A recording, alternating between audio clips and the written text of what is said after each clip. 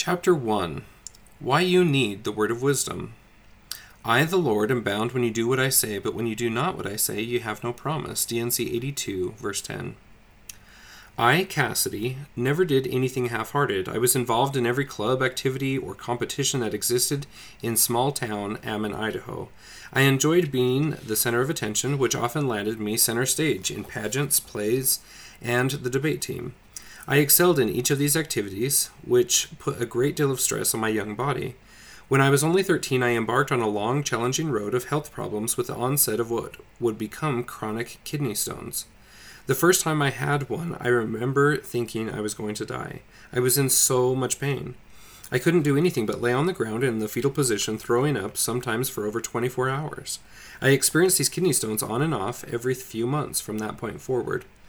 I thought that was the extent of my health woes, but as I grew older, it seemed like my body was beginning to fall apart.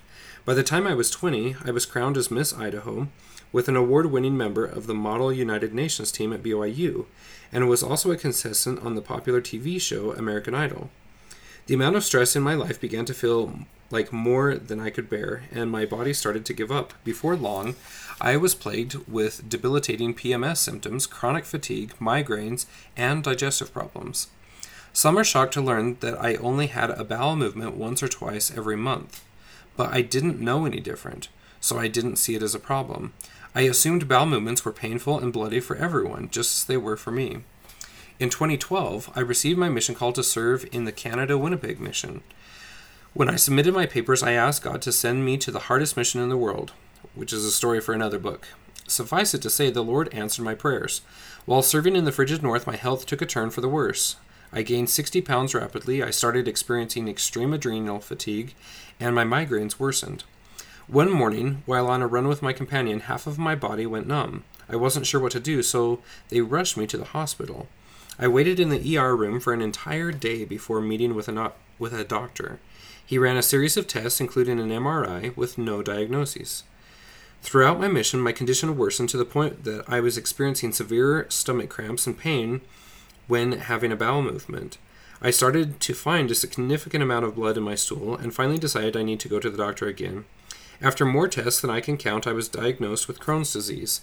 I was both terrified and relieved to finally have a diagnosis. That night, I went back to my apartment and just cried. I was so frustrated.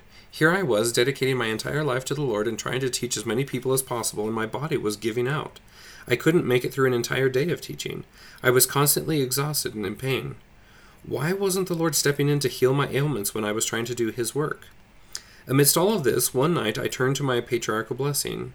I began reading and saw an entire section dedicated to the blessings I would have from obeying the word of wisdom.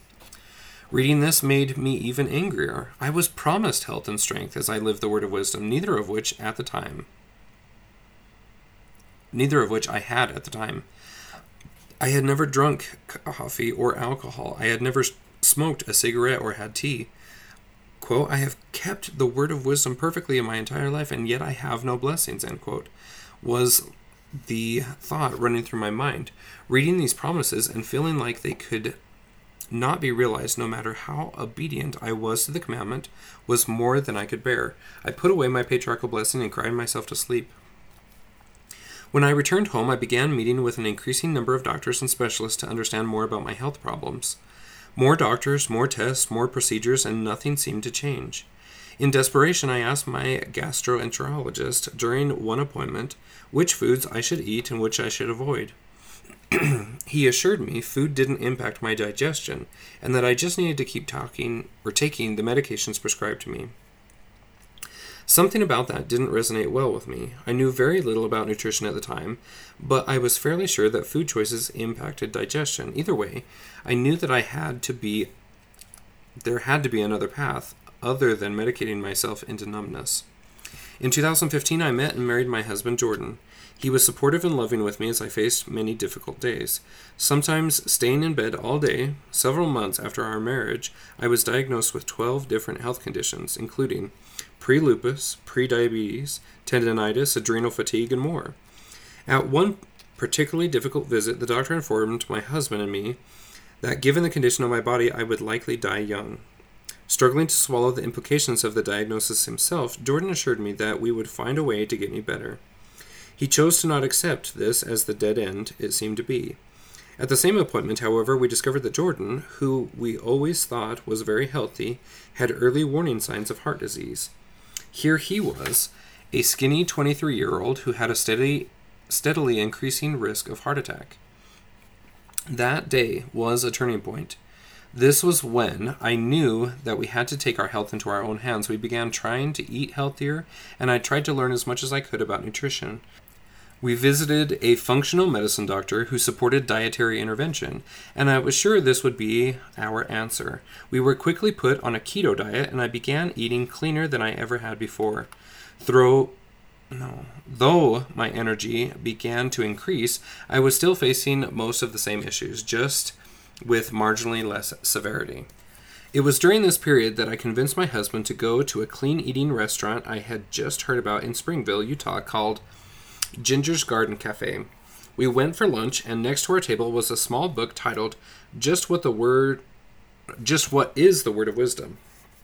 In it, Dr. John Christopher, a world-renowned herbalist, argued that the dietary principles of the Word of Wisdom were a lot more than just avoiding coffee, tea, and tobacco, alcohol, and drugs. For example, did you know that the Word of Wisdom tells us exactly what kind of foods we should eat? Did you know that the Word of Wisdom tells us to spare God's creatures? Even more, did you know that an overwhelming majority of modern prophets have echoed the same sentiments concerning the Word of Wisdom? Later in this book, we will present some of the evidence we have found about each of these topics. It is our belief that many of these principles are necessary in order to obtain all of the blessings of the Word of Wisdom.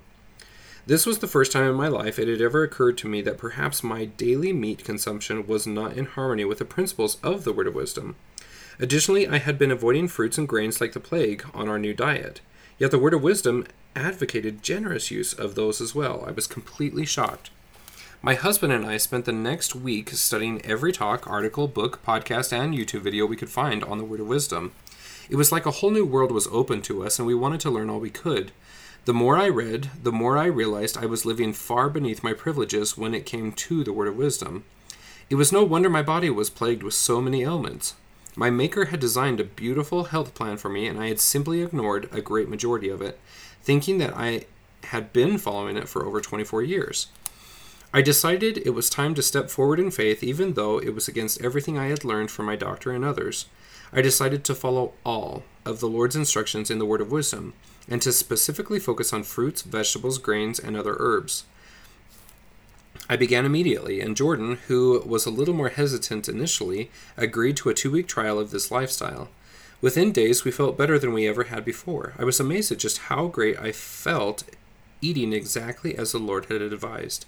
These feelings only increased, and I knew that we could never go back to the way things were before. As time went on, we began to live the Word of Wisdom with more and more exactness. I discovered dozens of fruits and vegetables I had never heard of before, and excitedly began adding them to our diet.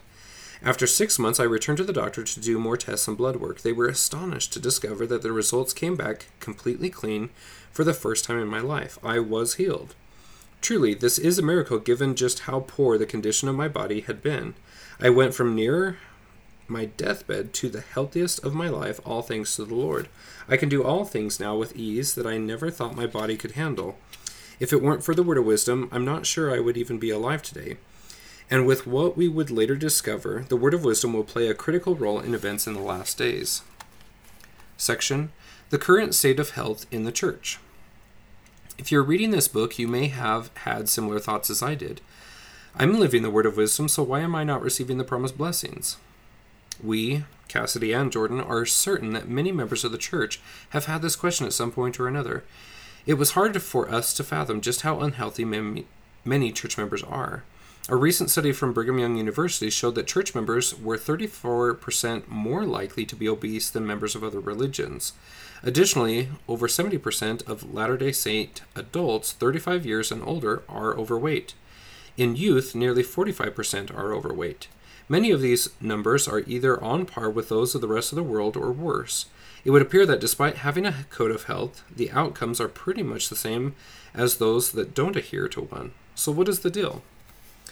Section: The promises of the word of wisdom. One of the most frustrating things for Cassidy was being promised the blessings of the word of wisdom, not only in the scriptures, but also in her patriarchal blessing if she obeyed. The blessings promised in section 89 related to health are that the doers shall receive health in their navel and marrow in their bones, and that they shall run and not be weary, and shall walk and not faint. The Lord even promises that the one who obeys shall find wisdom and great treasures of knowledge, even hidden treasures. The Lord promises that if we obey, he will even reveal to us the mysteries of his kingdom, as he revealed to Nephi as a young boy. How incredible is that? On the importance of spiritual treasures, President Spencer W. Kimball said the following, quote, "What could be so priceless as wisdom and knowledge, even hidden treasures? Surely the treasures here referred to are not those of scientific accomplishments. Such will come revealed as light from heaven, discovered through the research of men, but these hidden treasures of knowledge in the revelation are those which can be had only by use of the keys given, which are walking in obedience. And while the discoveries in the physical world are very important to us here in mortality, the spiritual discovery of a knowledge of God and his program reach into and through eternity." End quote. The word of wisdom is so important because our body and our spirit are connected. When our body suffers, our spirit suffers as well. One of the main objectives of our existence as spiritual beings is to learn how to have a physical experience and subdue our body to the will of our spirit. By living the word of wisdom, we place our body in a state to receive, in great measure, the knowledge of God, to achieve that end and become like God. One of the greatest things about God is that he does not promise blessings which he does not intend to give. He is a compassionate and consistent God. He tells us that he is bound to bless us when we do what he says. In other words, if we are following the principles that are prerequisites for the blessing, he has no choice but to bless us. By his own law and standard, we have claim upon the blessings when we follow his commands. This has to be one of the most enlightening and enabling aspects of the restored gospel. Now, this doesn't mean that we'll never experience anything hard in our lives, because part of our existence is to pass through trials. In regards to the word of wisdom, then Elder Gordon B. Hinckley taught, quote, "I am not saying that disease will not come, that death will not strike. Death is a part of the divine plan, a necessary step in the eternal life of the sons and daughters of God, but I do not hesitate to say that in this brief but inclusive statement of the Lord is found counsel, given with a promise, which, if more widely observed, would save untold pain and suffering, and lead not only to increased physical well-being, but also to great and satisfying treasures of knowledge of the things of God." End quote. Indeed, if we were to observe these principles better, we might be able to realize the Lord's promises more abundantly, those of health, strength, energy, and increased spirituality. Section, How to Read the Word of Wisdom. A common sentiment that we often hear is, "I don't partake of any of the forbidden substances in the Word of Wisdom, but I am still sick." We are sympathetic to this plight because it was once our own. However, if we feel that we're not receiving the promised blessings, shouldn't we look at the word of wisdom from a different perspective? This different perspective we speak of is not anything new. Rather, it is one that seems to have been lost in the church over the last several decades, but was once taught consistently and frequently, beginning with the prophet Joseph Smith. While some perceived health experts in the church believe that there is nothing to be gained from a strict or literal interpretation of the word of wisdom, the voice of many Latter-day prophets have taught otherwise. As Joseph Smith himself recorded, the unanimous consent of the High Council declared, "We will not fellowship any ordained member who will not or does not observe the word of wisdom according to its literal meaning." End quote. In other words, the revelation we know as section 89 means what it says. Unfortunately, many members of the church believe that the word of wisdom is up for interpretation by each member. Of course, there may be some room for interpretation in certain circumstances. However, as Joseph Fielding Smith said, quote, "The word of wisdom is a basic law. It points the way and gives us ample instruction in regard to both food and drink, good for the body and also detrimental. If we sincerely follow what is written with the aid of the Spirit of the Lord, we need no further counsel." End quote. Rather than decide for ourselves what the revelation means, maybe we should try to understand what God meant by it and how we can conform to its principles. In a similar vein, President Heber J. Grant taught the need to follow all of the Lord's requirements. In 1931, he said, quote, "I have met any number of people who have said the word of wisdom is not a command from the Lord, that it was not given by way of commandment. But the word of wisdom is the will of the Lord, and the Lord says in the words that I have just read that it is not meet that we should be commanded in all things. One of the best ways in all the world to bring to pass much righteousness is to set an example as a conscientious, God-fearing Latter-day Saint, observing all of the requirements of the Lord." End quote. Indeed, we are not commanded in all things. Section 89 declares that the word of wisdom was given as a principle with promise, adapted to the capacity of the weak and the weakest of all saints, who are or can be called saints. If this code of health is a set of principles adapted for the weakest of saints, could this be a lower law, and is there a higher law? We won't speculate on the implications or possible meaning here, but we will leave that for the private consideration and pondering of the reader. The purpose of this book should be summarized well by the words of Elder Boyd K. Packer, quote, "While the word of wisdom requires strict obedience, in return it promises health, great treasures of knowledge, and that redemption bought for us by the Lamb of God who was slain that we might be redeemed." End quote. The answer to many of today's challenges and many of the challenges in the future can be found in the Word of Wisdom.